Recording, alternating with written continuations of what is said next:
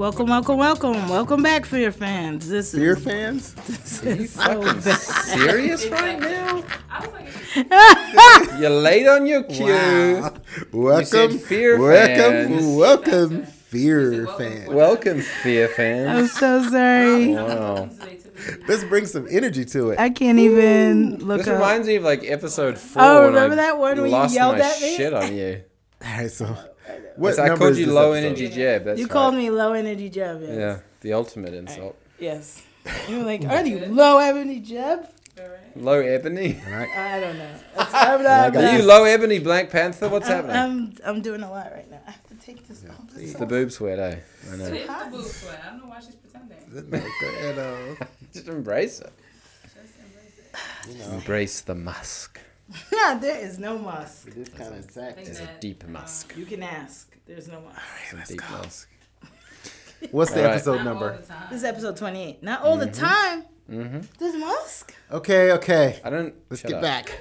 I mean, Focus. you triggered me. Focus. Come back. Okay, I'm ready. Energy. Energy! And See, 5. we were supposed to listen to music before to 4. get me hyped. I don't, Well, you had 10 crack commandments. Let's do this. Yeah, Let's fucking go. All right. excuses. 5. Let's go. Bar 4. cocktails over here. 3. 1, 2, 1, 2. Welcome back, film fans. This is Beer, Bourbon, and a Movie. I'm Tawana, And I'm Vaughn. and we're two filmmaking cinephiles dedicated to the art of film, the taste of a good beverage, and everything in between. We're glad you're back, people. So grab a seat, film fans, beer drinkers, and bourbon lovers alike. This is episode 28.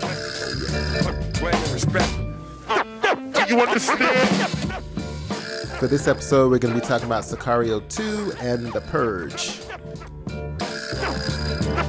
Oh, and also movies white people like with Alex. What's it called? First Reformed. First Reform. Let's Thank you do very it. much.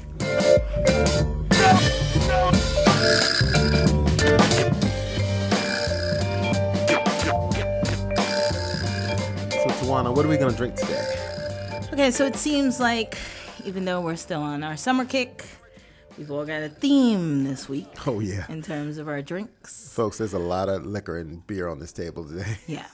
Well, I A lot initially of was absent minds as well. lot of absent. Well, I was just gonna go for some summer blends. I stepped into the room and everyone had this whole Sicario Mexican thing going on. Yes. So I'm gonna go with the first Purge, and their theme of I don't know, today's news Right. and all things hatred, and to say it's a German beer. Oh, wow. I'm gonna try my best. Ready? Okay. Weihenstephaner. Oh, that's pretty Wow, good. that's a Let me lot. take a All look right. at that bottle. Take a look. You need an I mean, additional you perspective. will probably do better. I'm sure. Well, the W should be a V, Weihen. and you wouldn't really say the H. That's more like a vine. Okay, do it. So it's a Weihenstephaner. There you go. Weihenstephaner. See? Yeah, I don't know which syllable requires the emphasis, but No Wow. either. All right, so this is their. is it from Munich? Is it from me? It's from it's from that's the place. Yeah, it's from- Weihenstephan. Yeah, it's the- Freising. it's- Freising, Germany. Yeah, it's the place where like all. Bärreich. Stratzenbrauerei. Weinstaffen. Freising. I appreciate that. Where I'm 'cause sure now I don't have I mean, to if say that's it. not Where- the hallmarks of fascism, I don't know. what Where is. I'm sure they did a lot of Exactly. experiments on people back in the day. Yeah. I'm So- sure that's tasty. Enjoy that. That's how they tortured people with gluten intolerance. Exactly. Well, with that in mind, this is their version of a Victus, and which is basically like a Weizenbach, or Okay. probably a Weizenbach, Probably. right? So, and since we all had a theme situation besides summer, it was pretty Nazi up in the first Purge. Yeah. So I'm gonna go with a little Bit Germany, of American fascism. a little Germany, Oh, man. with a little American fascism, yeah, thrown in. Absolutely. Little scariness. So anyway, this is a light colored, spicy single bock. Victus is saturated with fine yeast and creamy foam. I was looking for you, Vaughn. Nice and warm, right? It's warm. It is a specialty with pretty much a round character based on this like extra long storage time. So it has this long storage time that lets it really like saturate it since it's unfiltered. It's got a, I don't know, does it have a fruity smell? It's got a fruity smell. Oh yeah, dried apricots. Okay. It kind of looks like an apricot. Yeah, it's summery, so it's very light in texture. Pours very gold. Sort of joins their aromas of citrus, cloves, lots of hints of banana, which is usually what happens in these wheats. Okay. So lots of bananas and cloves. Very full body, sparkling, effervescent to the tongue. I love that it pours with a big head. I think it smells very yeasty too. Okay. But that's what wheats do. Yeah. But it's got a nice little short finish. Sort of lingers on the tongue a little bit. Can be a little sour if you drink it a little warmer. Not bad. There are better versions I hear, but I do like Victus pretty much. So anyway, there you go. So you'd recommend it to the audience? I'd recommend it anytime. Got it. Every German beer you can get your hands on. Every wheat, unfiltered, heifer you could find. Just go for it. Just pour it down your throat. Gotcha. It's always good. So Alex, let's talk about what you're going to have us drinking today. So today, in honor of Sicario and the general bloodiness of two of the films, I brought a cocktail to the table. So we actually ended up doing two versions of this, one with tequila, one with bourbon. Vaughn's one with bourbon is the American Firing Squad. Obviously, one with tequila is the Mexican Firing Squad, which is a fairly famous drink, especially around New York. I don't know if it's that widespread. I found out about this cocktail when I first moved here a couple of years back. It's described here on liquor.com as a classic, first illustrated in Charles H. Baker's The Gentleman's Companion. The Mexican Firing Squad is a tequila cocktail that deserves attention. It's served at Ward 3 in New York City, where bartender Kenneth McCoy says he's added it to his summer menu because it's fun, delicious, and a bit more under the radar than a margarita or a Paloma. It definitely is. It is, right? It's very refreshing. But the way you just described that is like a great little tour guide. Yeah, I know, right? Perfect. So it consists of tequila or mezcal. Obviously, we added a little. We swapped out a little bourbon, lime juice, grenadine or pomegranate syrup or molasses, Angostura bitters, and you can add a bit of lime juice in there. I mean, it says in this version there's one with agave syrup. I quite like that we added fresh lime juice to it. Mm-hmm. That really sort of gave it pop, but it's very blood red. Yeah, which is a good theme for the films today. There was a lot of killing, a lot of murder. And the tequila that we used. This is actually from one of your guys' trips. Yeah, this is one of me and Tawana went to Puerto Vallarta last year. And it's from Jalisco. In the fall, and it's an amazing tequila, and I'm so glad that we get to share a little bit with the audience today. Mm-hmm. But it's going to be hard to find in the U.S., but just know it's you can go on their website and have it shipped. Yeah, for sure. But they do ship. Nice. But it's from Puerto Vallarta. But the state is called Jalisco. Jalisco, yeah. Yeah. And Jalisco is, that's where all tequila's made. All pure agave, 100% pure agave tequila comes from. Yes. It's also in a place that does have a lot of cartel activity as well. So it ties in. So it kind of ties in a little bit. It ties into the films.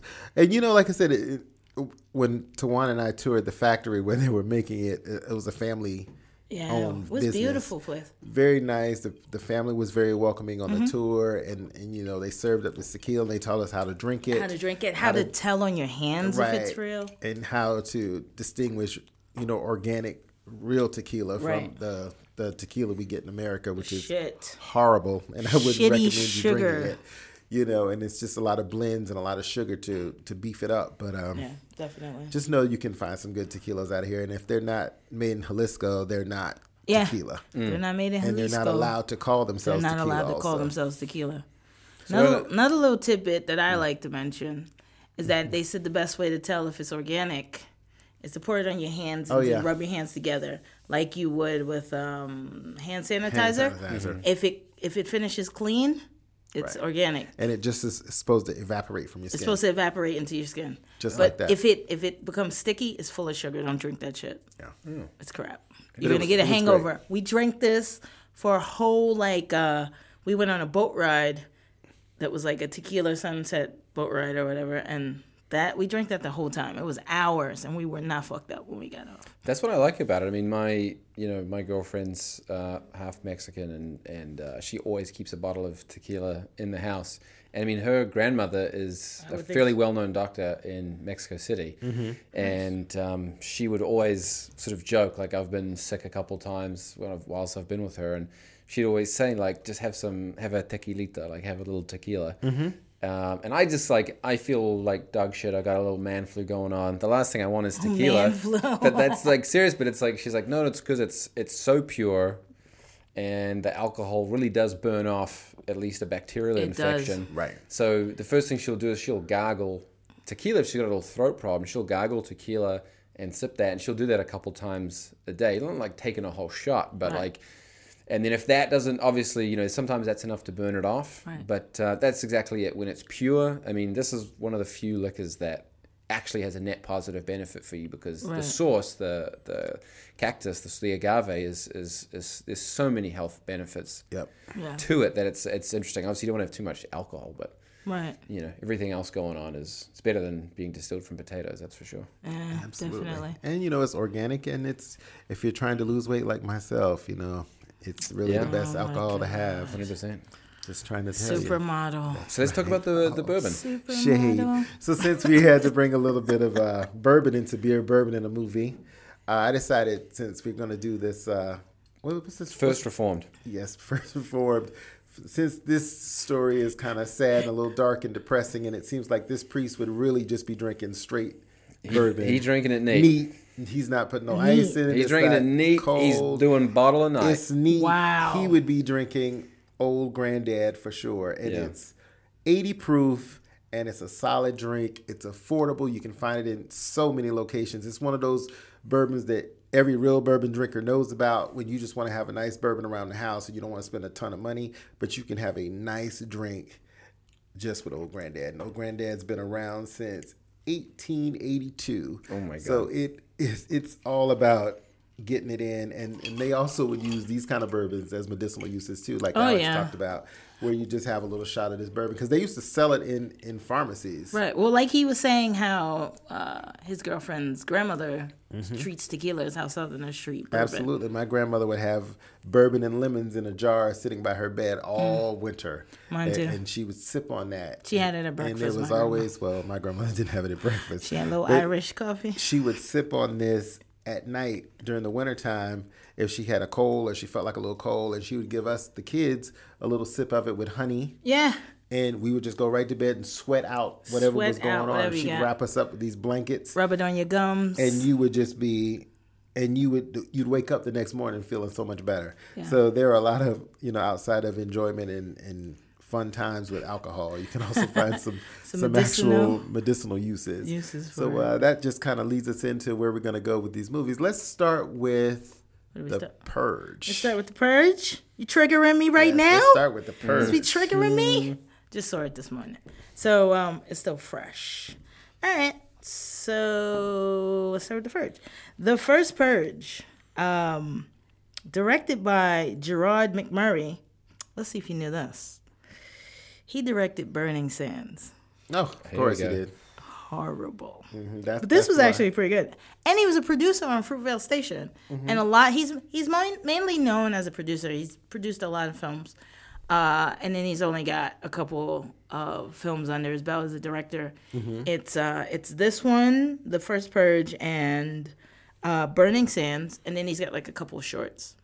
But his legacy is really about producing. His legacy is really about producing. And he's produced a number of films. Right. And to his credit, this wasn't horrible. No, tell us a little bit about it. But yeah, synopsis. So the synopsis is, after the rise of a third political party called the New Founding Fathers of America, an experiment is conducted, no laws, for 12 hours on Staten Island. No one must stay during the experiment.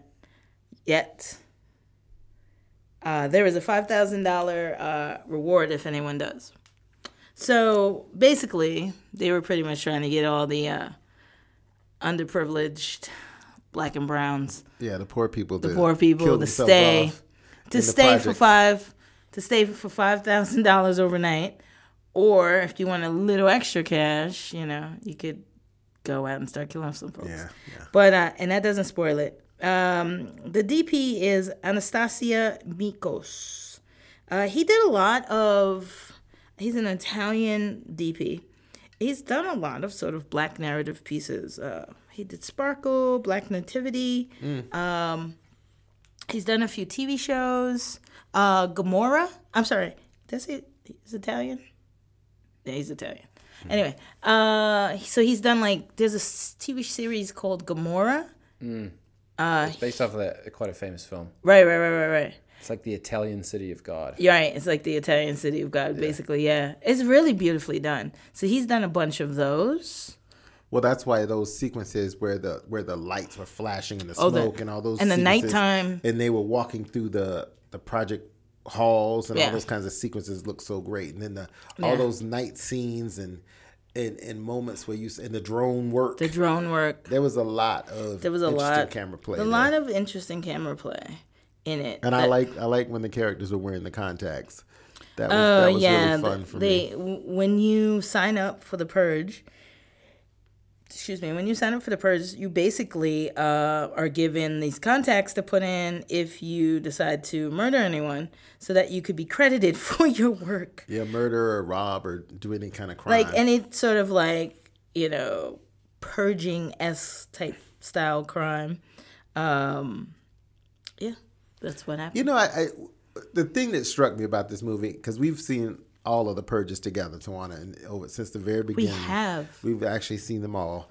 And what I wanted from this was I needed a little bit more of the energy from the last one. Remember how I remember those young girls and that whole thing. Like they started to go there, but they spent a lot of time, to me, giving us the backstory with the drug dealer and the community, and I get it. With Dimitri and Naya, right? And I like the fact that they were there and they were the leads in the film. But they had to give you a little bit of backstory, and I get it, and I appreciate it. But I really wanted more crime.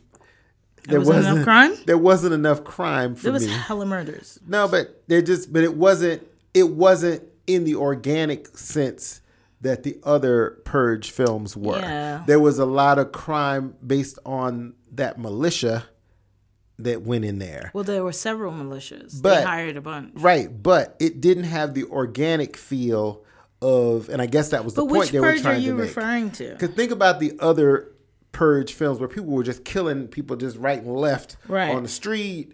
You kill family members. People were just isolated, separate incidences. Right. That's what you were talking about. I didn't get enough of that. Right. But there was only one or two. Once again, this was the prequel to all of that. This was the prequel, so they had to build a structure. This was the beginning of how the story would play out. Right. And I get that, and it makes sense. What was sad to me was I don't know if I would have been able to write this story and I wanted to say, okay, the Purge is going to start by some experiment within a poor urban community set in a First of all, they pick fucking Staten Island, which is the lost borough in New York. But the whole thing is Staten Island kind of sits off to itself. It is the lost borough, and it's if you're a New Yorker, you know that. It's easy to target it, right? Because it sits off by itself. And granted, that would be a great place to perform an experiment such as this. But okay, then you decide we're going to pinpoint it. And it's going to be in the center of these projects. That it just it made me feel a certain kind of way. Well, there were a few things that made me feel a certain kind of way. I mean, that's the center of Trump country, and right. They still decide to pick on a project. That's what I was saying earlier. Right. It was like Staten Island and Long Island, Trump country in New York. Yeah. Everything else is hella Democrat. But those two spots, it just felt so.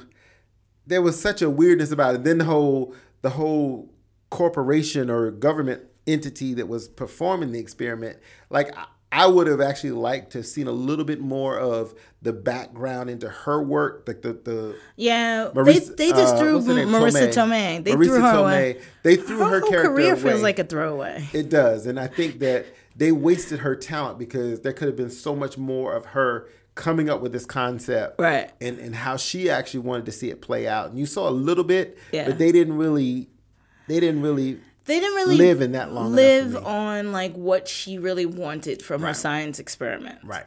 And I mean, no spoilers, but we all know what's gonna happen. It's pretty much talking about Trump and like how white people are evil. Well, they all that's what they try to do. They try all to kind of like talk about Trump because even because it is the a first state election of the was the last one we saw during the election season Right. of Donald Trump. But it was very heavy-handed too. Right.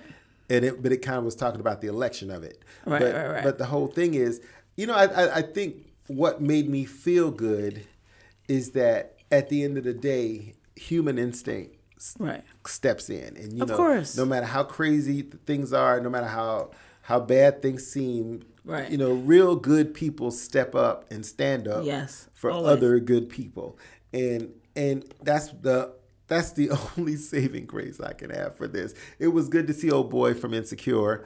Yalan. I'm glad Noel, to see him working. Who I'm gonna say, I'm glad to see him He's hella working. cute. And the young lady, what was her name? What was she in? Lex Scott Davis. Yeah, She played Naya. I liked her too, and I liked her fire. She was an activist and a community leader. But I'm glad. And I like that part. I'm glad that he helmed this pick. Yeah. Because he's done a lot of different things, but like, it was nice. He felt like a Wesley Snipes Jr.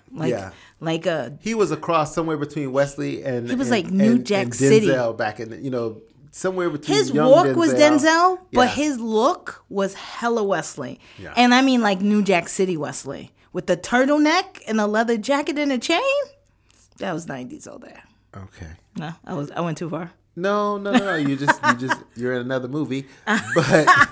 But like I said, I think that it was good to see that. And what works well with The Purge is when they single out particular characters Right. in this battle. Because in previous ones, we've had lone heroes Right. saving the day. And this was a good turn. Because it could have actually been Naya. She could have actually done it too. Naya was ridiculous. Yeah, I'm gonna done it just say something. Naya annoyed the fuck out of me. Why? Because, all right, I get what you're doing, but you can't do, a fucking political rally the entire fucking movie. Once it's time to save your life, like, bitch, call your boyfriend and, like, get some help and, like, do it up. Stop, like, texting people. Stop, like, trying to, like, do silly shit in the middle of the street. Like, this is a war right now. But I get it. She is unaware that the purge actually exists because this was the first purge. And in other purges, they've been living that life of what experienced it already. Of the behavior you're supposed to have during the purge. Right. So everyone else was very weary, very, very, very focused on where they were going and what they were doing, and she was just all over the place. Well, I love the neighbor. Dolores? I loved Was Dolores. it Dolores? Dolores was too much for me. I loved Dolores, her. She was every neighbor. But wait. When Dolores just popped up out of nowhere and was like, I almost shit myself. Right. I had to climb the stairs. 14 floors. Out, right. I don't got my asthma pump. Right. But her face was tight. She was so and her hair was fine. But she was so real. And they had already been through a hella mess. And Dorian was so real. But Dolores didn't have one drop of blood. No, but remember, she had been drinking at the church and chilling. And so I guess once she got out, she was out. She was out. She's like, people know. But there was funny. There was lots of funny moments. What people Dolores. don't understand about the hood is that people know how to hide in the hood. You're not gonna just Dolores is OG. Right. She's an OG gangster for sure. You heard what she told her. This alcohol tastes like old man ass, and don't ask me how I know that. Right. So it's just it was just moments like that kind of made the film work for me. Like I said, I wanted to see a little bit more killing. I did love the old ladies that set up all those toys in that alley. That was fantastic. That was some weird shit for me. I really would have liked to spend a little bit more time with them, but it's okay. And then psycho crackhead heroin addict dude, Skeletor. He was everything. He was everything, and it's just those were those shining moments to me, because when I watch a movie like The Purge, because that's summer fare. It's that it is summer. It's all, let's just kill them up. Let's have a lot of action. Let's have a lot of gunplay. Let's have a lot of fighting. Let's kill people in some very, very vicious ways. Yes. And this film delivers that 100%. What's that young man's name? Which one? Skeletor. His name is Rotimi Paul. Okay. I want to see his crazy ass do some more work. He reminds me a lot of Michael Williams. Actually. He reminds me of Michael Williams from Michael K. Williams. Michael K. from The Wire. From The Wire. He's done a lot of stuff. And I'm sure he'll be cast as everybody's criminal, everybody's drug addict. Well, Rotimi Paul, because Rotimi is also Rotimi from Power, so we don't want to confuse them. But who plays Drake? But anyway, I've never seen Power. Okay, we know. He's done a lot of TV, so maybe that's where he is. But also Dolores, her name is Mugger. I'm not kidding. That's her name? Mugga. Mugger. That's her SAG name, so that's what she's getting her SAG. Mugger. Got it. All right. Mugga. Well, I feel like I gotta raise my lip. Mugga. She was in no, not like that. But I think that's like the secret that that's you gotta put a little stank shit on it. Mugga. Like you gotta lift your lip a little on the side. Yo, Mugga. There you go. There it is, Alex. You good. See that the tequila's kicking. She was in Precious and Oranges and the just Black. like as a white dude, I just want to say Mugga. Oh, of course she's been in Power. Okay. Who was in Power? Got it. Well, at least they didn't have the woman that's supposed to be the wife in Power. No, I can't do hood ass Tasha anymore. Let's make Asta Place great again. Yeah. Make Asta Place great again. All right. No. So anyway. So back to the film. So I said, I think it's just once again summer fare. If you don't want to see the big blockbuster superhero films and the big heist movie or yet another Mission Impossible or a Jurassic Park and all that, these are those kinds of movies that kind of flow under the radar, but people go to see them because people have been waiting on these kind of purge movies. People wait on these. It's almost like how you wait for Saw. But listen, I was cheering in the movie because they announced The Nun. Oh yeah, we're going to see that. Yeah, because I can't see it by myself. We're gonna see The Nun, and those that I would see it with won't see it with me. And they cast the right young lady in the role. Oh, she's perfect. She is perfect. She's from American Horror Story. And I was like, oh my God, it's the younger version of the Warren. Yeah, it's fantastic. Mrs. Warren's younger version. Now we know why she carried that crucifix all the time. Yeah, but we'll get to that. Later in the summer. Later in the summer, because we're definitely seeing. But these are the kinds of films, and you know what? If you just want something to do, something to have a little fun with, it's a little mindless fun with a little political edge. You can. I wouldn't want to see it on a first thing on Sunday morning like Tawana's doing today, but I'm gangster. It's a lot because it was a lot for me emotionally. It just felt a little. Well, I was eating a Whopper. It kind of left me in a different place. Watching the first Purge, so it felt apropos. I saw it maybe 2 weeks ago, something like that, but it just kind of. It put me in a certain kind of place, but I'm like, okay. It does. It triggers you. It does trigger you. It made me feel a certain kind of way. I'm going to say this. If you are a black or brown person or a person with some maybe liberal context and political aspirations, or you just really have a really strong understanding of like social political issues, this is going to trigger you. Yeah, it does. But all of those, all of the Purge films... All of the Purge films do that. Right. And that's what they do well. This triggers you the most. But they do have this sort of subtext of like people of color, people of color just sort of being subjected to the will of the man, so to speak. And the government. Well, that's the man too. Yeah, for sure. But like I said, I think that it's one of those things because I enjoyed it. I enjoyed it. I just felt there was a certain kind of sadness in it because I know the political climate that we live in right now. It made me feel a whole lot. It did. It made me feel a whole lot about that because we're in a situation where people are calling the cops on black people we're in that exact situation, and it just kind of scares me in the world we live in right now. That we're just in this kind of climate where you definitely feel like it could happen.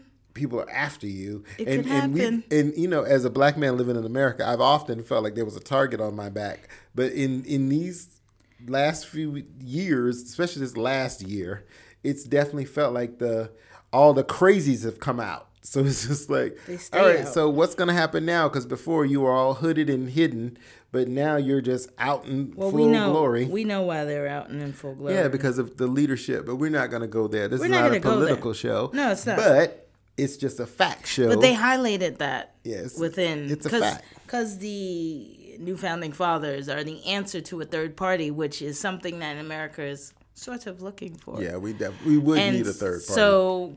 And many other countries have it. So. But I don't think it'll be like that. I don't think it will be like that. But they're playing on our fears. Nationalism movement. They're sort of playing on our fears. Yeah, absolutely. And maybe even getting you to think about it a little bit and say,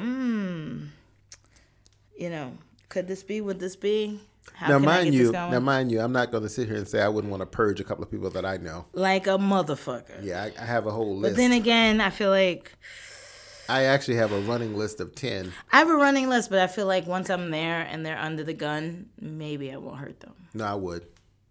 It depends. If I was angry, then it would be a strong possibility. But just going out to do something, no. Yeah, I'm not going to go. I'm not going to go make a list and just go knock on someone's door and be like, I'm going to kill you. No, I'm not going to do that. But if you had wronged me, like say young Isaiah in this, you're coming down. Then maybe I would have went out. Like if you hurt someone that I loved or something, then maybe I would have gone out and did something.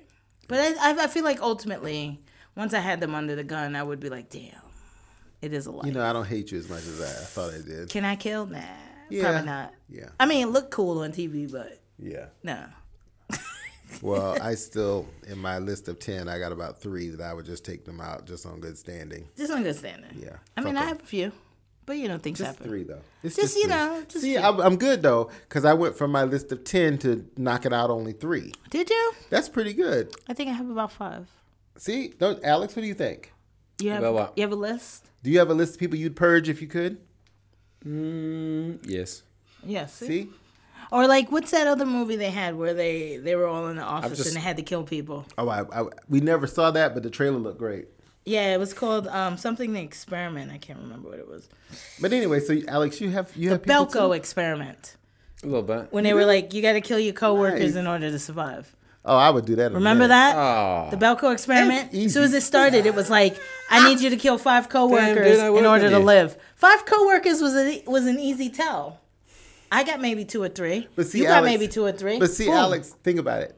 If it was something that crazy happened at work, because we work together, folks. Yes, Alex and you. Me and Alex would be together, and we would protect each other from people trying to kill us. But then once it got down, you would have to kill one another. Alex just let me know I'd be on my own. Well, after you helped him kill all the people he needed to kill. The white guy won't die in that movie. Yeah. You might be right. I don't know. All right, so Juan's pretty ornery. Don't get too close. I will He's kill good. you. He's good. I'm a very nice person. You gotta. You gotta stick and move with Vaughn, because once he catches you with those bare hands, it's like a vice. These guns, baby, these guns. But it's also those giant hands you got. Grip, massive. Grip for days. That grip is good. Yes, it is. For days. All right, so let's round this one off. So we're gonna say. Yes. We're gonna say go see it. Yeah, just it's fun. Summer fun. Mm-hmm. This is a go see. Bring a Whopper and a bag of popcorn like I did. If it wasn't the morning, I might have added a beer to that. And just have a good time. Oh, but a Whopper is okay, but a beer is not. Well, it was like 10 o'clock. It was an 11 o'clock show. If you're going to debase yourself, you might just fully do it. Just fucking do it. I mean, I shared the Whopper, so I didn't eat it fully. Thank goodness. But I did have a Snickers and a Twix in my bag, too. Oh. I was ODing. Sounds like it. ODing. Wow, cheat day. There was a lot. But, I'm too old for that shit. All right, y'all. But anyway, so go see it. It's a little bit of fun. Have a good time. Fantasize you're in the purge and making it.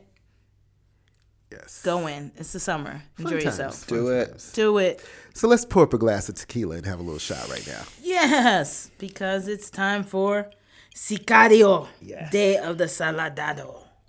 Soldado? Oh, God. I fucked it up. Soldado. She's drunk off that beer, y'all. Sicario, Ciudadano del Dia. I really don't like you.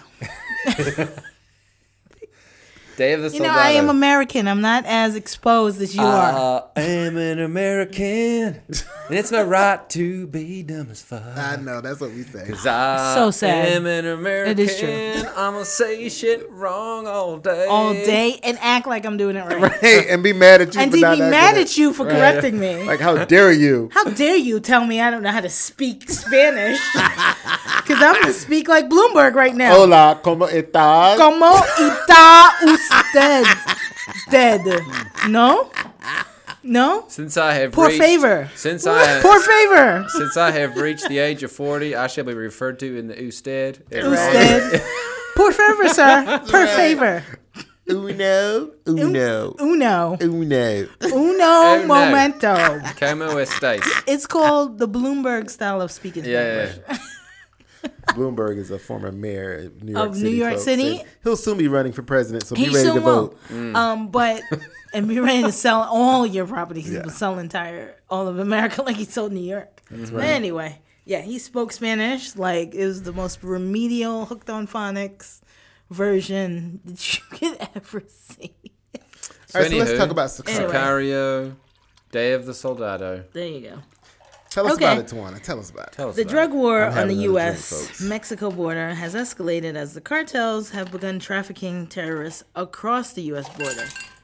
To fight the war, federal agent Matt Graver reteams with the Mercutio Alejandro. What the fuck did you just say? The Mucaccio Alejandro?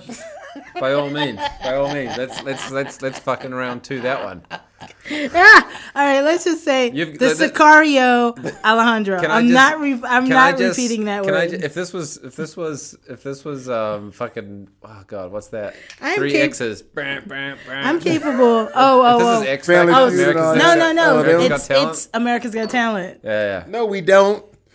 That's clear. Anyway. I can't actually read. Okay, so tell us about the film. I don't know why. I should just give you having one such hard big problems. red X. I do dude. have 2 degrees though too, and that's the craziness. It's okay. Okay. I mean, they are let's in go. film, so maybe I just can only count It's okay. like 50 millimeter All right. and 35. So, Hey, but you're an amazing Brolin's cinematographer. back. Oh, you're an amazing friend, Vaughn. Thank you. I'm just gonna say that. Brolin's back. I'll kiss you later. All right. Benicio's back. Yes. Yes. Mercenary in the glasses and the sick mustache is back. Yes. And let me just say one thing about Josh. Yes. Let me just And say the one glasses and thing the sick mustache. about motherfucking Josh Brolin. He has been in fucking 3 films this Summer. summer. I know. This is his year. I know. He has been in 3 killing blockbusters. it, but killing it though. yes. Not just like bitch ass like, oh, I'm Right. just gonna be in 3 films. Killing Deadpool each 2, one. Avengers, and now this. How This can is- you be? He is a beast. How can you be in the Marvel universe twice? He I is a don't know. motherfucking beast. But he's in it. He can do anything. And you know what? He's the thing about his acting, because I'm like, He's good at it though. he's so good, and He he's is good. You know, he comes from his father's an actor. He reminds me of his father. Been a around lot. for years and years, and his father's still But acting yet too. he's still himself. Right, and he's taken on these kind of roles that, you know, they're the good guy, almost bad guy. Well, maybe not. We don't really Right. know what he is yet, but he's always good in it. And there's Right. just he brings a different kind of emotion to everything. Like there's a depth in his acting that makes you feel a certain kind of way, because you cheer for him even when he was Thanos. I actually enjoyed his performance as Thanos, and I felt sorry for him in his plight, because I understood what he was trying to do. He had a universe. point of view, right? And so did he has the same point of view even in this film.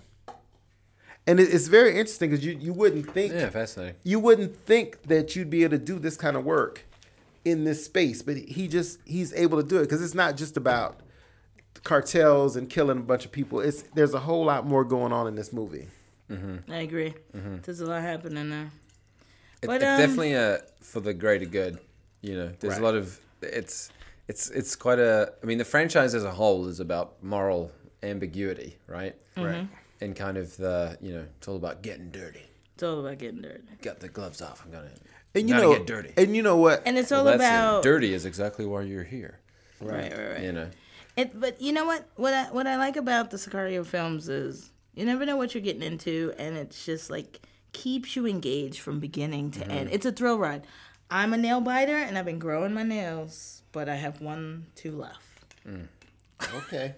2 left. I chewed the fuck out of these things in the movie. It was so suspenseful. And I really enjoyed James Brolin's take on things. And the newcomer, can we give it up for the newcomer? Isabella Moner? That's the little girl? That's the little girl. Her name is Moner. Was good. She's got a lot of fire in her. She does a lot of a lot of little kid shit, like Disney shit, but she's coming up in the game. I guess this was her big debut in an adult film. And you know what? She was strong. She was very strong. The young boy too.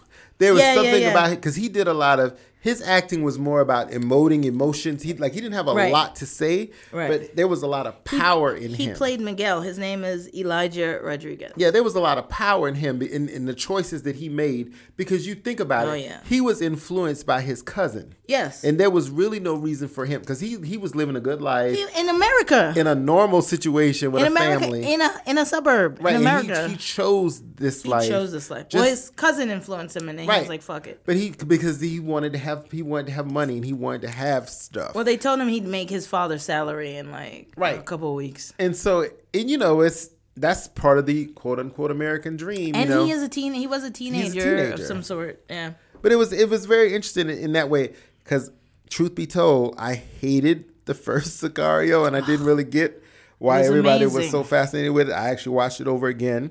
And yes, I loved all the actors in the original one. Right. But it just, I'm not, there's only so much, let me just shoot a bunch of people up but it's that not I want to watch. Just I thought in this film. I thought this film was much more about let's shoot people up. I thought the first one was the first film was so much more about trying to show you the stark, desperate realism of the drug wars and how it gives you that hopeless feeling that general law and order is lost. Your local beat cops and even your federal agents, they're kind of fighting a losing battle. Right. And it takes this kind of murky world of special operations and, CIA type individuals and organizations to kind of wage these dirty wars, very Ollie North, 1980s. It was very Iran much like Contra that. shit. You know what I mean? Not Matthew McConaughey. What's his name? Matthew Modine. Yeah. His role, Secretary of Defense. I thought he was president in this one. No, I thought he was Secretary of State. Secretary of State. Yeah. Okay, that's what he was. The president was somebody else. Yeah. Well, you know what was interesting to me? Why didn't we ever see the girl's father? Because we never see the heads, though, do we? We never saw him. There was point. never. I didn't think about that. And the whole we time never really I kept see waiting. the heads of state in the cartels. But they kept bringing it to we kept hearing about the search for her. Don't pause. What the fuck? Don't pause. Okay, pause the podcast this for a could second. work. It's called a beer cocktail. Don't you put that evil on me, Ricky Bobby. Tawana is doing something. Drinkers. You could do a bourbon and beer. I bet you if I look it up. I'm really confused by what I just bourbon, watched. and a sloppy ass Sunday afternoon. That's where this is going. This is really. There's a sad moment here in bourbon drinking, folks. And BBM canon. There are beer and bourbon cocktails, though. Episode 28. When they do shot and beer at a dive bar in the city, I mean, it's never in the same glass. Yeah. I don't know what you just Listen, there are beer and bourbon splashes. I have been triggered right here. It's like a and I'm never triggered about anything. I could have had a little Boilermaker, and I took a Boilermaker and just dropped it in there. Like a sake bomb? Like a sake bomb. Yeah, but that's not what you just did. I need you to drink that. Just drink it. It's gonna be fine. Just drink it. That should be called a Kentucky car bomb. Yeah. Yeah, that is a Kentucky car bomb. That is one. If not, that's the new one. It's strong as fuck, but I like it. Take it. Oh, it's strong as fuck. You got it, Tawana. You did that to yourself. You got it. Take it to myself. Okay, so now let's go back to the movie.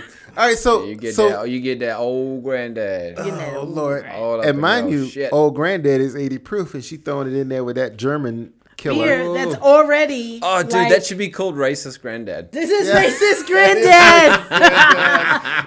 Because this is already like 7.7. Yeah. See, that's a lot of alcohol. I'm gonna go home after this. Okay, sure. I have an escort. That's the German beer and the old granddad. That's the Nazi granddad.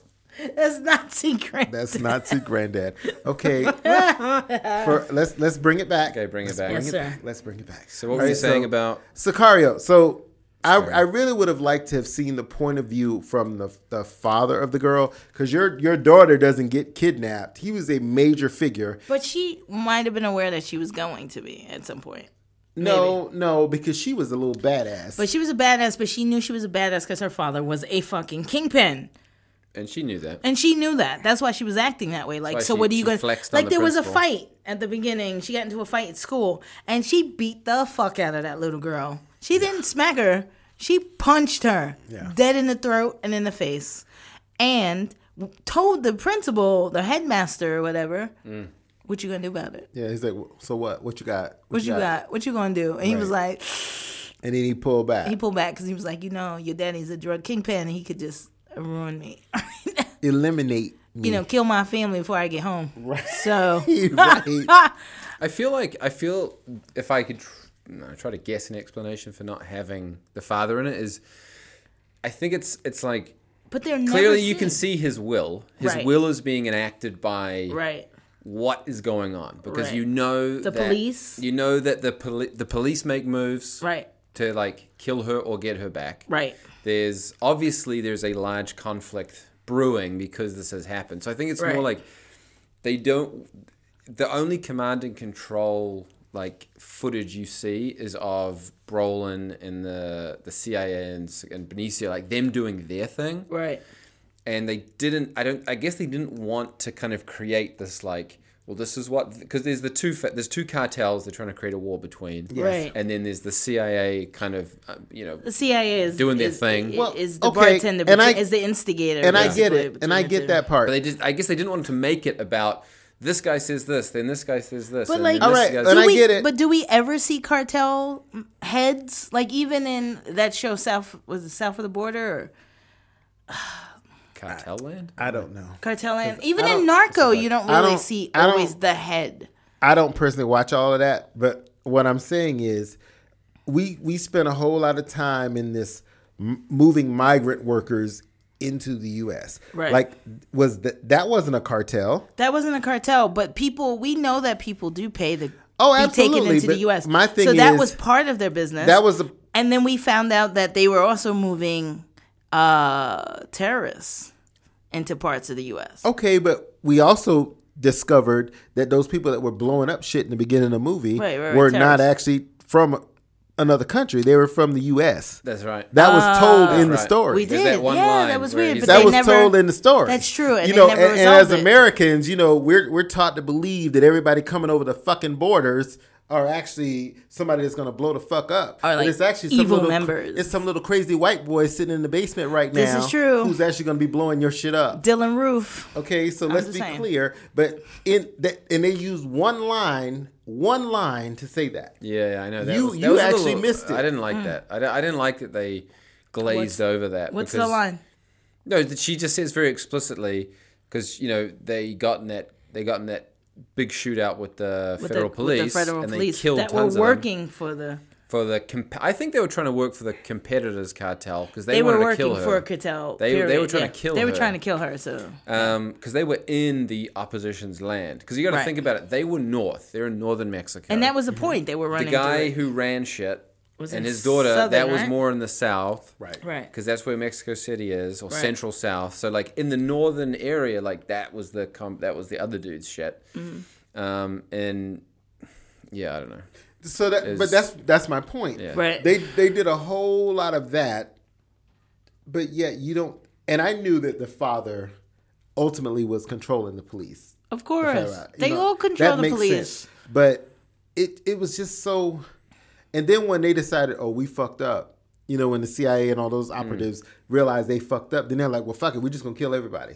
Well, because they wanted to double down. They wanted to double down, and they were stuck in a position. And that's when she comes out. That's when she comes out, like, I guess she's the CIA director or deputy director. She was just we don't know what she is. Assistant to the head of state or something. Yeah, and she comes out, and she's just like, look, it's these guys were all from. Didn't she say they were from New Jersey or something? Yeah, she said. Literally from New Jersey. She said, "Cancel, wipe everything clean," because we found out they're actually from New Jersey. Yeah. Right. So even though there was that one dude who was trying to get across the southern border, it wasn't. They were trying to get at the fact that it wasn't actually like an epidemic of terrorists. It was just like kind of like the way we're dealing with it now. But it never is. We educate people in MIT, in Harvard, in Yale. Right. Educate them. And they become Where do you think citizens. all the fucking 9/11 hijackers, dude? They all came. They're all Saudis, privileged. Right, privileged kids that come over and educate in our schools. But that's my point in this movie, and I think that's what actually makes it interesting to me. But it's so, like I said, there were so many different little elements going on, and it seems like apparently this is going to be a trilogy. This is going to be a trilogy, and I'm fucking here for it. So now that sounded real crazy, but I'm here for it. We know you're here for it, Tawana. We know this is your kind of movie. Violence is lit. That's all I hear from you. Violence is lit. I can no longer use lit. Not that I ever did, because I'm not a millennial, but.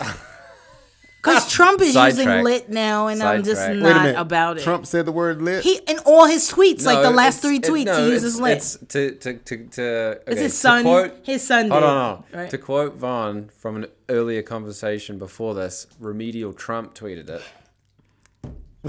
Trump Jr.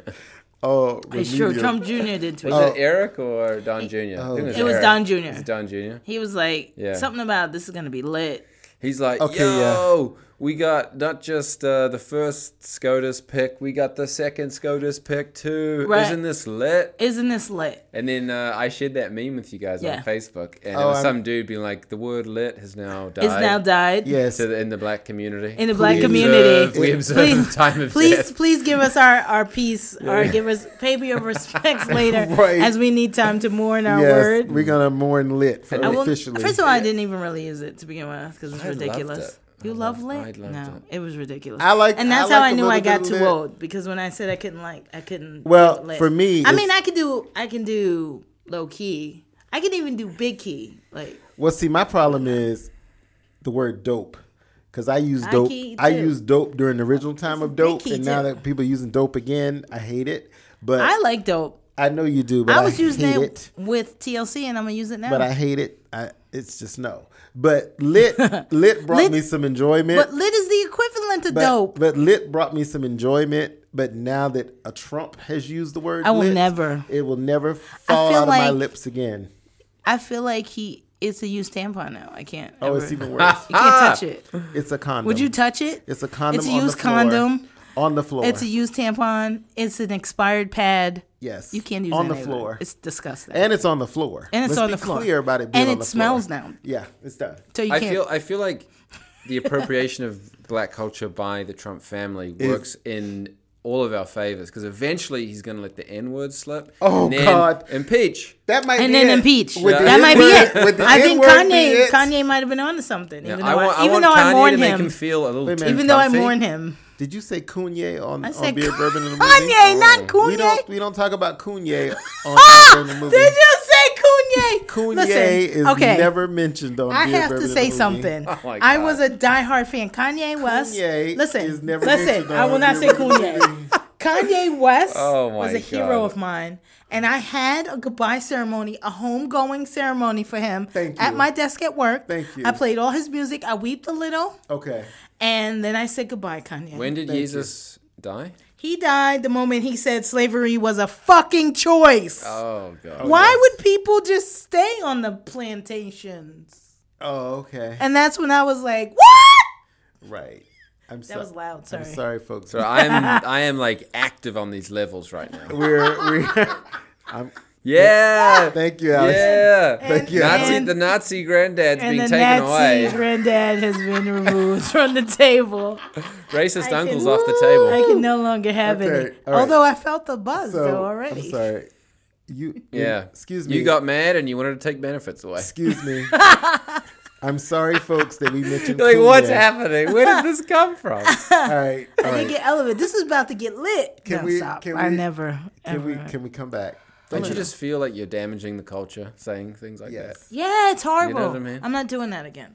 Okay. It's horrible. And I apologize for Kanye being mentioned. Kanye.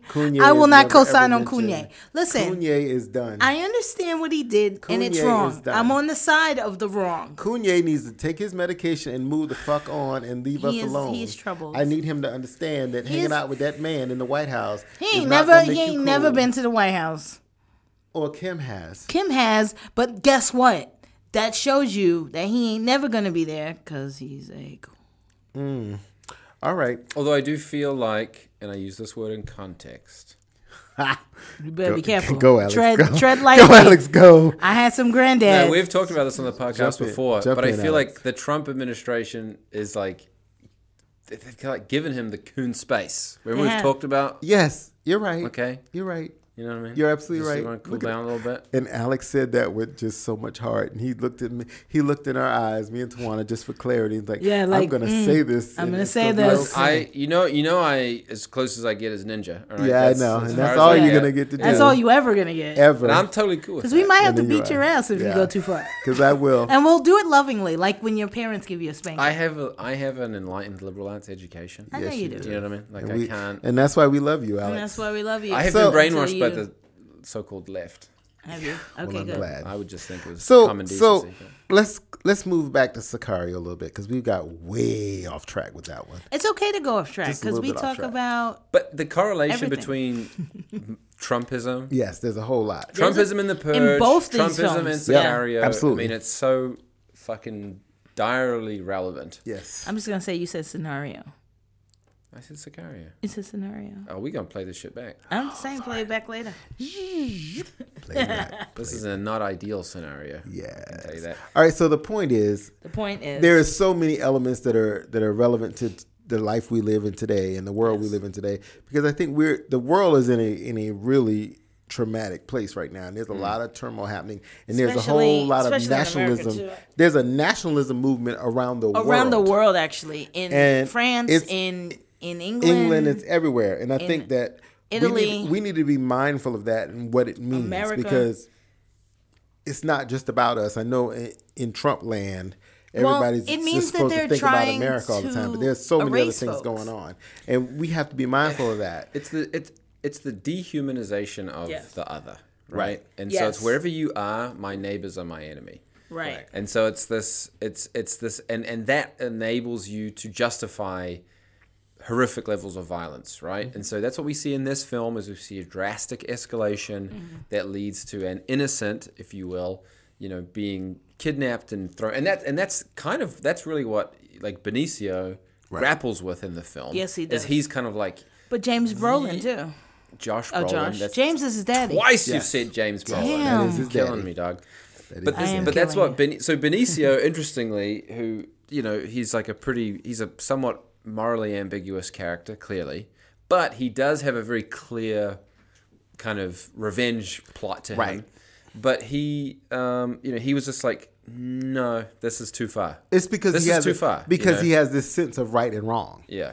And that's the thing that keeps him. That's the thing that keeps him grounded in a way, because he's not just going revenge crazy. He's got a specific person he's going after. Right. Brolin, who is influenced by the politics of the day, exactly, who operates in a realpolitik. Yes, this is a zero-sum battle where America wins and everyone fucking loses. Right. And it was very much a parable of that's the attitude that's going on right now. Yeah. And I mean, those soldiers that died in Niger, no, we didn't fucking know they were there. But there's Green Berets going into combat zones in every continent on Earth every day. And that's the perspective that we every have day. now is, while we don't want to be friends with our allies, fuck the liberal order, but we're going to put troops. We won't send diplomats, but we'll put soldiers everywhere. Right. And I felt like this film really nailed how it can get out of control. Yeah, it speaks to all that. And we really, we sit in our wonderful little nice homes and our communities and all these other spaces and think that, everything is cool, and watch TV and watch social media and listen to bullshit music and just think that, everything is cool. But people are dying. So it's just this is not a joke in that way. It's very much a reality, and I think this film speaks to that. In this country alone, we're snatching people's children just for entry. That's bullshit. Oh yeah. You know, and it's not okay. We're gonna pay for that because there's this thing called karma. We're gonna pay for a lot of shit. We're gonna pay for a lot of that. And I might be a Canadian. So. And I'm just gonna move out of the way. I'm gonna move out of the way when karma comes striking. Right out of the way. Hope you like cheese curds and gravy. That's waiting for you. I'm okay with that. I'm good with it. I'm down to speak some French. I'm good with it. I might pay a little more for my bourbon, but I know I'll have a good life. I'm okay with that. They like gays. Do you like Canadian rye though? Can you fuck with that? I can fuck with that. Yeah, you can learn. Canadian. I like a little Canadian mist. I like a little Canadian mist. You ever had any? Canadian beer's not so bad either. Mist? Canadian mist is a whiskey from Canada that's really tasty. I just know Canadian Club. Yeah. I like me a Canadian Club and ginger ale. Like that was a favorite of mine when I lived there. I got you, Alex. Thank you. Anywho, we haven't all lived in Canada. How do we sum up this film? So, and then we got to get to films white people like. But no, we got to sum up this film. But let's go here first. What we're just saying. I think that this is a good transition within the trilogy, hopefully, of Sicario. Of the Sicario, which by the way means hitman. Yeah, and I'm excited for that because I think the audience knew that. I mean, there's no need for you to though. There's every need. I mean, I'm a sassy bitch. You trying to play me? He is a sassy bitch. I'll take that. I'll take that. It's okay. Sassy bitch. Sometimes. Right, it's okay. Thanks for walking through the door I left open for you. Emphasis on the bitch. Yes. It's okay. But the point is, I think this is a great transitional piece because now I want to see what's going to happen with that young man and him being groomed by. I hope that they team and groom. He grooms him and they team up. I don't like the use of the word groom. No, it's going to be about grooming. That whole thing about closing that door. He felt like it was a little too Me Too. No, it's not even about that. It's about a little too to catch a predator. No, but no, it's catch not. A Sicario. No, the way I said it, the way it happened in the film is not. No, because there was a moment in there, and it was just like because this kid has been through so much, but he made a choice when he hopped off that fucking truck and said, "I'm not going to do it their way. I'm doing my way. And then when you see him again, he's tatted. He's all slicked up and tatted up and doing his thing. Yeah. He is going to be the whole. It's going to come together with him. But I like that they, one, left it open. Yeah. And two, are creating this trilogy that seems to be consistent throughout the films. Yeah. For me, anyway. You, Alex, didn't think it was so consistent, and you actually didn't either because you didn't like the first. Well, I hated the first one, but I like this one, but I think. But we may even see the daughter again. We don't know. Yeah, I feel like we're gonna see her because she was a little badass, and she was amazing. And I want to see this. What got me with the first Sicario versus this one was that it was too much of the whole military. That it was too much of that for me, like. But I'm going to watch it again. Not me. I'm going to watch it again because it was a little too heavy-handed on the I think you got lost American in Emily Blunt's character. And her acting with her face. And then, not Derek Luke, the other guy from Get Out. Whose name I can't remember. He was in there. Yeah. He was her partner. From Black Panther and all that. Get Out and Black Panther. And the reason why we can't remember his name is because we're losers. But... so it's like Daniel Kaluuya. Okay. Yes. Is he English? Kaluuya. No, he's English, but he's African as well. Oh, really?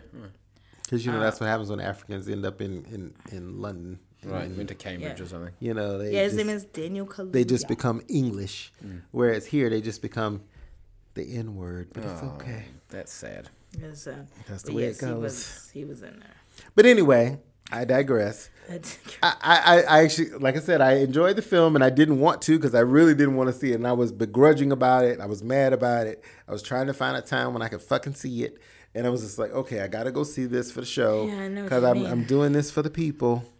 But I actually enjoyed the movie. And I would actually see it again because I think there's some hidden moments in there. But it was very good. And I'm going to actually go back now and watch the first one because I think there were some things that I might have missed somehow. You know what I mean? So I'm gonna go back and visit that because there were so many actors in the first one that I really enjoyed watching. So I said, well, I'm gonna watch that. But I didn't want to see Emily Blunt's face anymore. And I'm glad she was no longer. She was fucking awesome in that movie, though. I like Emily phenomenal. Blunt. I like Emily Blunt too, but Do you though? her face was just giving me too much. I She was hear a doing lot of too hate. much. I was just She like, was just she what? was because she had to. She was being used. okay, but life is about being used, especially if you're in the military. But she Military people are she being wasn't used in the constantly. military. The point was she was in the She was an FBI. agent. who Okay, And tried- the CIA was using her. They're being used too. Yes, Aren't but we listen, seeing that? that she was in the FBI and the CIA was using her to get her credentials and her access into various areas without them being seen because they're spooks. No, I get it. I get it. So, like I said, I'm going to give it, because of this one, Yes. I'm going to give it the another other shot. one another shot, and hopefully I won't fall asleep like I did the last time. Emily Blunt Because is I the was shit. just so bored. And I your was boy just was like- in it. I know from Shane from Walking Dead and all Yeah. that, and Barenthal. Yeah. John Bernthal. John yeah. Barenthal, amazing actor, Yes. Punisher, all that. Keep it up. All these films, Brolin, I can watch Brolin all day. So I it's could just watch like, Josh Brolin all that. Thank you, Tawana, for remembering Josh and not his Listen, dad. I'm sorry I said James, but Hotel was the shit, and I just aged myself. But Hotel was the shit I don't even know what you're talking about. back in the days because you were a millennial. Hotel was a How do TV you- show on I ABC. am a millennial. You are a millennial. That's why you All don't right, know. so now Anyway, let's so let me Go ahead, Tawana. just add a little to the Sicario She's got some more to add. lineage. Because I actually didn't say anything about the cinematography, even You though it didn't? was made by Darius Wolski. What is he known for? He's known for Sicario, for the Prometheus films, for Alien Covenant, for The Martian, and I could go on and on and on. This guy is a Polish cinematographer, which is like the Yeah, they're kings some of the best in the world. Kings. of cinematographers. They like created the CSA, didn't they? They did. They like Look at you, If Alex. you- look Yay! at you. Alex Good knows job. some cinema history. if you are not if you're trained in Poland and you're not great, something's wrong with you. Yeah, you're really because I don't fucked know up. what they do there, but they make them phenomenally. But anyway, so I'll just say I really enjoyed this film. It's suspenseful and intriguing, keeps you on the edge of your seat at times with this great opening, which I won't mention, but I'll just Yeah. tab it like that. Heavy. Great Yeah, the heavy was opening. Amazing. Shot beautifully from the helicopter shots to the road shots to the intimate close-ups, the nighttime sunsets in the vista. What did you call it before? It was the what was the film? No Country for Old Men. Oh yeah, No Country for Old Men for sure. Very reminiscent of that. Just an all-around stylish and dynamic, great crime drama thriller, and I think go check it out, especially if you were a fan of the old Sicario. And if you just want to get away from some of the bigger blockbusters. Yeah, I I think mean, this is something to see. I think this was a nice episode where these two kind of took a page away from all the like flash and bash of like the common shit that goes on. Yeah. For sure. But, And if you really don't want to see Ant-Man and the Wasp, Yeah, please just Oy go. vey. Just go to. I'm good. Just step into the other theater and check so it out. good. I would rather see The Catcher Was a Spy. Yeah. than Ant-Man Was. Or we could watch films that only white people see. What's your thing? Ew. Yes. So Come on, Alex. welcome to my bring it. second segment. Yes. Second Which on the segment. one hand I take offense to because I think anyone could watch these films. Absolutely. But you You're absolutely created you created. Oh, can I have sidebar? I just want everybody to know that it wasn't Tawana and I that came No, up with, he with created films it. that white people We, want like. when we talk about white people, we Well, because talk about white people and every own time- it. And I He love did all it. of you. Every time He did it I on his own. recommend a movie, you guys never want to see it, and you're like, "That's some white people shit." I'm like, "Well, I guess I am going to represent the whites." We do Yeah, say so- that's some white people shit. Actually, you do, Tawana. I do. that's I'll you. take that. I also do think say I that's some white know- people shit. I also think I have a good. I think this is going to be a metric I impose on this Yes. category of film. Is it has to have. Critics have to think it is an opus to cinema, Yeah. and Right. the audience has to generally hate it. Yeah, exactly. Right. And I think that's how I it think that becomes. is That's how- part of the rule. That's how it becomes part of your segment. Yeah, Right. so I think that, and this film insatiates that need Nice. for critical acclaim. So we're gonna pour up a little glass of neat bourbon for Alex. We're doing a bit of neat old granddad for this one. I mean, about is it this really? If we're gonna talk about Oh films yeah. white people watch, Oh, this is not this one specifically. Oh yeah, So tell No, us 'cause about this- it, Alex. this one needed granddad. Okay, so the First Reformed, I've got a little tight synopsis here. Okay. First Reformed, It's a film headlined by Ethan Hawke, who is Reverend Ernst Toller. He's a solitary middle-aged pastor at a small Dutch Reformed church in upstate New York on the cusp of celebrating its 250th anniversary. Once a stop on the Underground Railroad, the church is now a tourist attraction catering to a dwindling congregation, eclipsed by its nearby parent church, Abundant Life, with its state-of-the-art facilities and 5,000-strong flock. When a pregnant parishioner, Amanda Seyfried, asks Reverend Toller to counsel her husband, a radical environmentalist, the clergy finds himself plunged into his own tormented past and equally despairing future until he finds redemption in an act of grandiose violence. From writer-director Paul Schrader, who wrote Taxi Driver, by the way, yes. American Gigolo, that's why and it's important. Affliction, Yes, comes a gripping thriller about a crisis of faith that is at once personal, political, and planetary. So obviously Paul Schrader, writer-director. The cinematographer, interestingly enough, is a guy called, I had this up here, Alexander Dynan. Mm-hmm. And Alexander Dynan does not have a deep resume, but the thing that really stuck out to me on this film was the way it's shot. So, Ethan Hawke's character, he was a military chaplain. He encouraged his son to enlist. Within 6 months of enlisting, he's dead in Iraq, right? So this really empties out his soul. This destroys his marriage, and he's essentially an alcoholic who's thrown a bone by the Cedric the Entertainer, who's the pastor at this mega church. And he says, look, we own this. Basically, it's a tourist church, right? It's a small chapel. Right. They want to look after it because it's historically very significant. Obviously, because it's part of the Underground Railroad. Mm-hmm. Right? So he's thrown this bone.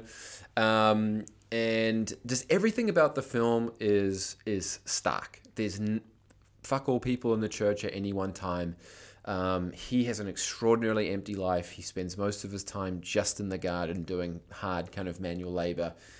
He doesn't really do it. He does a little bit of outreach at the other church, but there's a nun who's at the Abundant Life who's sort of interested in him and wants to sort of spark something up with him, and he really pushes her away. But the thing that stuck with me was the opening shot is I guess like a Steadicam shot. It pushes in on the church, and it's very low to the ground, and so you sort of have the majority of the church in your lower frame, and the top half of the frame is just the steeple of the church pushing high into the sky, right? Nice. So it's this very with a bunch of sky. It's a very empty, open shot, and it's honestly, this is like a 30-second shot. It fucking takes a long time, and as soon as I saw that, I was like, "Fuck, I know what I'm in for now." You know? Right. And every other shot that was done was just it was clearly staged in a very specific way. It was shot in very, very specific angles. Everything was to show emptiness, right? And my girlfriend came with me, and on the one hand, she was really, anytime Ethan Hawke was acting, doing his thing, it's quite gripping and really engaging, right? Okay. But it's one of those films where you'll just sit on an empty screen for 10 seconds. Okay. Do you know what I mean? Like was it a long take, or was it just kind of like in the moment? A lot of long takes. A lot of like establishing shots aren't like 1, 2 push. Well, the thing about it's like you sit the thing on about it. Paul Schrader, who wrote the script. Yeah.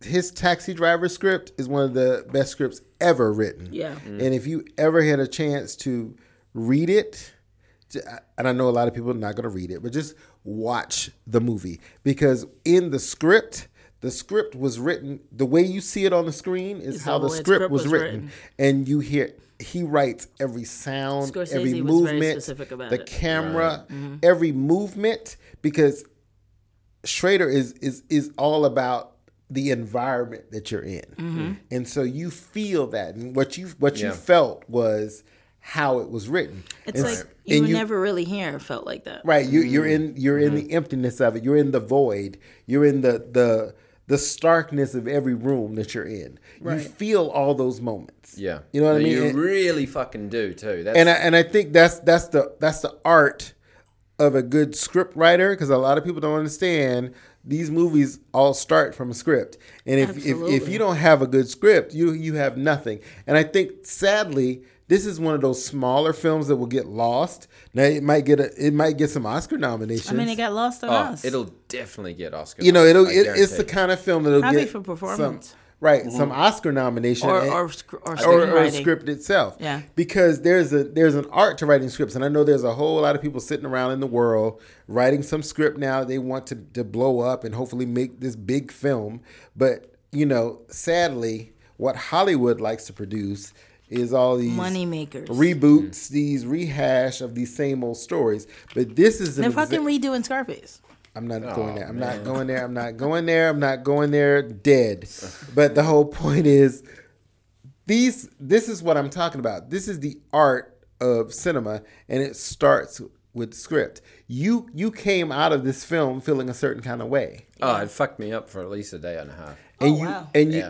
To the point where, and Ethan Hawke, who is also a writer and a really good actor. He's a writer and a really good actor. He like if he was not the Reverend in this film would have just been lost straight to DVD. Seriously. Mm-hmm. I mean, as well as the script is written, it took like someone of his presence and his ability to, I don't know, just fucking fill the screen, man. He filled the screen. And you can feel you just feel the sadness. You feel the depression, But where the film gets really, really interesting, right? And because it starts very slow and it starts to pick up. There's almost no music in it, but then there starts to be these. So who did Batman? Who's that director?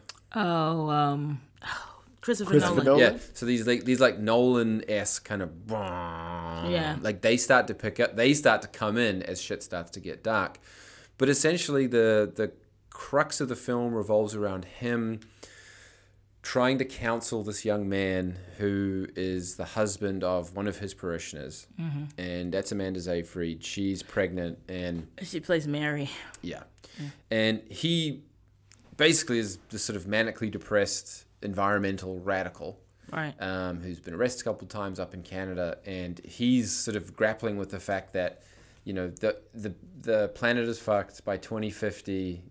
Half of the population is going to be wiped out from environmental disaster. Like, there's some really compelling actual climate facts in this film, which kind of blew me away, and also terrifying at the same time.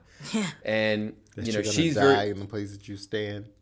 Perhaps, absolutely. But anyway, so he's sort of walking the Reverend through this, and the Reverend, like Ethan Hawke's character, hasn't dealt with something like this in a long time, and he's it goes from these wide stark shots to these tight, just sort of looking down, but tight on the face, extreme close-ups that were a very shallow depth of field. So it was this kind of like, and that was always, if you weren't hearing his thoughts, right? Like he's sort of monologuing his thoughts, then it would be a kind of if one of the characters got hit with a intense question or put in a difficult position, it would always do this intense close-up with the eyes and the sweat of the brow kind of in focus, in shot, right? Okay. And so it was this very much like you're empty, but your mind is full of chaos, full of doubt, And there was this constant play. You're like emptiness and extreme anxiety. Emptiness, extreme anxiety. And it just it kept me so unsettled the whole time. I watched the trailer and I kept feeling like it reminded me of Doubt. Very much so. It looked like it a lot. There was every element of the whole Doubt movie in this movie except with Ethan Hawke. Right. And so was the politics of the church at play too, or what was happening? Yes, so that was really interesting. It wasn't not the politics of even though this was like a Catholic ministry, right? Or had Catholic roots. It was more of the politics of mega churches. Right. Oh, and the politics of the business of mega churches. Because this is where the film separates and basically Ethan Hawke, this young man does take his life, spoiler alert. But they discover that he was actually intending on doing something a lot more extreme. They discovered Amanda Seyfried and himself, or she discovered a suicide vest with explosives in it, detonators, everything ready to go. Okay. And she gives it to him to be like, hey, please don't tell the police about this. I don't want this to because obviously the government's going to get involved. Yeah, can you hold on to this and dispose of it? Because obviously he was in the military, so she figures he could deal with this, right? Right. And so he takes that away, and you think that, well, he must. He just takes it, and you think nothing more of it, right? But in fact, he holds on to it, and as he gets really deeply affected by the fact that this young man killed himself, it really reminds him of his son. Of course. I imagine the loss of his son. Right. And you can start to see him become radicalized as he researches what this young man was all about, right? Right. And the cause that he was trying to stand up for, and it made him feel like this means something. Like he cares about nature, he cares about the environment, he's always tending to the garden, if you will. Right. And this comes to a head with the megachurch because they want to do this consecration, the 250th anniversary of this church. They want to reconsecrate the church. It's a big deal to the megachurch, right? Because this is like a little tourist church they hold on to and they look after. And he finds out that this guy, Eric Balk, who runs Balk Industries, and Balk Industries, BALQ, they're the equivalent of the Koch brothers, right? So it's all oil, gas, energy. Very political. Very political. And he gets to meet Eric Balk because they're talking about the consecration, and he really confronts him, right? And he's just hey, confronts him with these environmental facts. What do you think about this? And he just keeps saying, it's complicated, it's messy, don't preach to me, blah, blah, blah. And then he confronts him and says, this young man that you were counseling, you counseled him, right? And he's like, yes. And he says, and he killed himself, right? And he said, yes. And he's basically saying, who are you to counsel me? Who are you to talk to me? Right. When you kind of led to this guy killing himself. And that led him, from that meeting, he's like, you basically know, he's like, fuck this motherfucker. Right. And he does a tour of the Balk Industries factory in the town wearing the vest, no explosives. But it's a vest that has all these patches. Remember these activists that died. So you can see he's kind of I found a cause. I found what I'm all about. Right. And the Cedric the Entertainer's Church, it's really he finds out that they take hundreds of thousands, if not millions of dollars from Balk Industries. Of course obviously for tax breaks, for some kind of salvation for that guy. Right. And every time he tries to bring up, hey, this is Christian stewardship. This is what we should be about. That we need to look after our environment. This isn't left or right. This is just being Christian. He gets rebuffed at every turn, right? And they kind of tolerate him and his ways. But he sees it as them basically just being a corporation, a machine, and really giving up their Christianly duties for just being big and rich. And of course, Cedric's character, he's not one of those totally skeezy guys.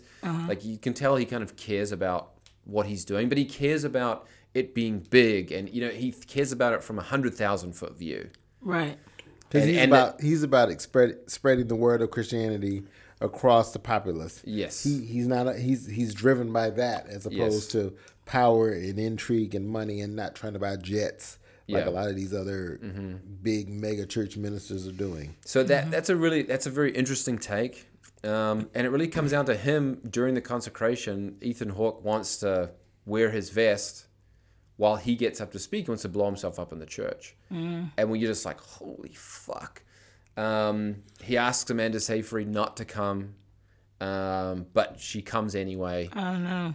And that's where it gets... So he doesn't blow himself up, but it gets really fucking intense.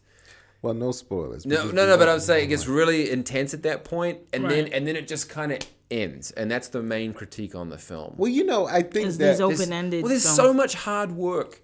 There's so much hard work on the part of the script, on the part of Ethan Hawke, on the part of Amanda Seyfried's character and this other guy, everything that's happened up to the end. The thing about Amanda Seyfried just ends. I don't know. The thing about Amanda is that she could do films like this, and then she could be in Mamma Mia 2 or whatever number this is. Sadly enough. She can do all of it. She can do all of it. Because she is that kind of actress. Because there is so much depth in the film that you just described. Right.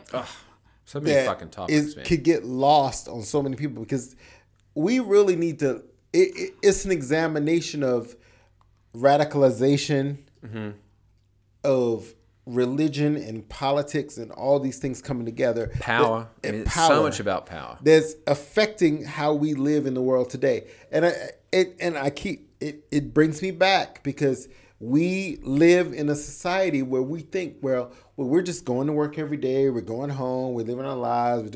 But we don't know what our neighbors are doing. We never do. We don't know. Even in this time of accessibilities. We don't know what our neighbors are thinking. We don't know what our neighbors are doing. We don't know what our people are going through. You don't know what your best friends are going through. I have to say it once again. Reach out to your neighbors because you don't know what people are experiencing in their personal lives. Because these are the kinds of stories, it speaks to the kinds of stories that are affecting people. We see all these school shootings and all these things happening. It all comes back to this. And all these young men, usually men, who are doing all these things and plotting all these... White men. Whatever, whoever they are, because it's the actuality. But it is, though. That's a current fact. But it's not always going to be that way. It's not always going to be that way. It's not always going to be that way. 90%. But while we're being shot in the streets and called on the police about going to the pool or falling asleep in a barbecuing in the fucking and park. all of that, we still have this environment of people wanting to hurt a large volume of people. And this kind of film speaks to that. But you know why they want to do that? And again, we talk about dehumanization of the other. Is a lot of these radicalized white men, right? Yes. They come from suburban communities where you don't know your neighbor. It's exactly what you're talking about. You don't know your neighbor. You're living right next to them. The other is their fucking neighbor. Right. The other is society, right? Yep. Right. And they are they feel extremely alienated, and they're resentful for having to participate in this sort of act that is. But again, when you talk about obviously there's a lot of violence in historically ghettoized black communities, right? But it's it's like a fight. It's more of like a war zone where it's fight over territory. It's my gang, my community versus your gang. They make it urban. To be urban is evil, or to be ghetto. But it's more of a fight over resources. It's not a fight over my identity of a lost human being. Right. Yeah. The white community deals with a loss of identity. Yeah.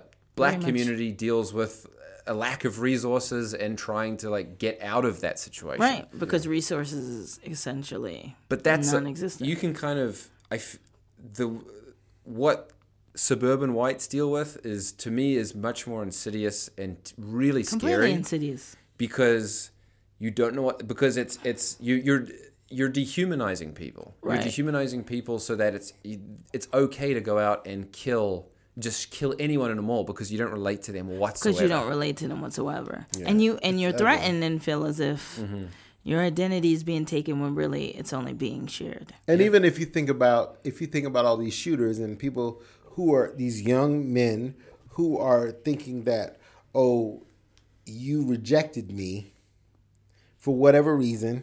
You rejected me because you accepted yourself. But you rejected me for being me. Because it's a lot of times it's about these people who are disenfranchised and feeling they're alienated from the populace. But in reality, they're just feeling this sense of rejection. They're just feeling a sense of rejection. But they're not. And then being alienated. They're attacking these people because it's all. Well, because the focus is not on them anymore. No. It's as if but the focus people never are saying, have been on why do you need Black History Month? Why do you need Women's History Month? Because everything that exists is for white men. And that's why they do this, to place focus on others. Right. But and that feels like a threat. It's a sad state of affairs. And I think that art always reflects what's happening in life. Art imitates life and life imitates art. And I think that the beauty is that we have filmmakers and artists out here trying to create these examples to show us what it can be. Because a lot of times we just live in our day-to-day lives. But it's also easily taken in by film, I think, versus reading it. Oh yeah, absolutely. But it makes it accessible to so many people. It makes it very accessible because your brain stores those images. Right. Stores those images. Right, and it's just I can go watch this movie and I can understand something that I would not necessarily have understood before. Right. And I think that's the beauty of this kind of movie, because it shows something and it didn't sensationalize it. Right. Not at all. It didn't sensationalize under-sensationalized. I'm not surprised, because Paul did both directing and writing, and it spread. But it was the same way in Taxi Driver. Yeah. He was the same way. Yeah, but he wasn't the director. He was the writer. He was the writer. Scorsese. But that's the thing. He already thinks in a certain kind of way. He writes direction. Yeah. Like Hitchcock would write direction, so there would be no confusion. Right. And you know, that's what kind of fucked me up about the film for a couple of days, was the fact that, you know, this priest was a guy who, you know, he was trying to find redemption. That's really the key thing. He's trying to find redemption, whether that's in sort of helping. Was that because he was in a dark place himself? Because he felt responsible for the killing, the death of his son. Right. Right. Okay. He encouraged his. I mean, as a chaplain, he's not going into combat. But his son joined the military as a combat soldier, and his son died, right? And he felt guilty. And he felt horrifically guilty for that. Right. And the fact that he became radicalized to the point where, you know, he dehumanized the other. He dehumanized the people from Bulk Industries, the people from the church. I mean, there was maybe 5 people in the church that he was going to blow up. Wow. That, you know, you could say, quote unquote, deserved it. Right. Even though they really didn't. Right. Even though they really didn't, you know. But the fact that he was willing to kill, maim, and injure over 150, 200 people. Wow. Who were just like church people. I mean, it was like, and he was willing to do that. It mimics society a little too much. There were so many church shootings. But that exactly, and that's what I felt hit home. And the more the thing that was successful about the film was that it makes you fucking think about that shit. And that's good. And that's what I was trying to say to my girlfriend, because she was like, God, this is like such an indulgent film where like someone gave Paul Schrader $2 million and said, go make a movie, do whatever the fuck you want. No, it doesn't seem that way. But I know, I'm telling you, like, you see it, this is an empty film as far as any kind of entertainment goes. Like, you don't see this film to be entertained. Well, you're not being entertained from the experience of laughter and fun. You're being entertained from the experience of knowledge. Yes. It's knowledge. Yeah. It's a knowledge-based understanding, and it's a knowledge-based understanding of the fact that you really don't know who your neighbors are. And you really don't understand, like, there are so many people and you don't understand radicalization, because we always think of it in the concept of like Muslims and that kind of Islamic radicalization. But there is you can be radicalized by Christianity. You can be radicalized Christianity by has the same groups. Christianity has the same environmentalism, negativity. It's just like environmentalism and all these other things. It all plays out in the same way, because Christians have killed a whole lot of people too, and have not stopped slavery or the Holocaust. There are so many things that there are a lot of things that. But I think this kind of film speaks to that. Yeah. And you know, everybody has a certain kind of beliefism, and I think that we need to, as people that live in this country together, we need to start looking at that. Like, what does it really mean? What does it really mean? Is a person or a person what you assess that they are? You just think that they're black? Aren't black people just like regular people? Don't they have families and bills to pay? Aren't gays? Aren't immigrants? Aren't anyone who aren't is white the people other? Just like regular people? Aren't white people just like regular people? Like, what happened that we not every white person is evil up? Either. So it's just like, you know, we have to look at it on a case-to-case basis and see exactly what we're dealing with. We can't just assume that everyone is exactly what Fox or CNN tells us that they are. MSNBC. But I think that this was a fantastic episode. I think so. I mean, is this a film you should go and see? I think I think it is a film people should go and watch. I think you need to be in that right mindset. Of course. To go and see it. I kind of feel like that a little bit about The First Purge. Because you might be triggered. So you need to be in that mindset a little bit like, I might be triggered today. And be ready. And be ready to see what you're going to see. And I need all you folks that get triggered about every goddamn thing that happens in the world to understand that you actually have to just cope with it and move the fuck on and just go from there. Because we're always triggered about shit. Or become an actual member of society and participate. Yeah. You can't just be a bystander all the time.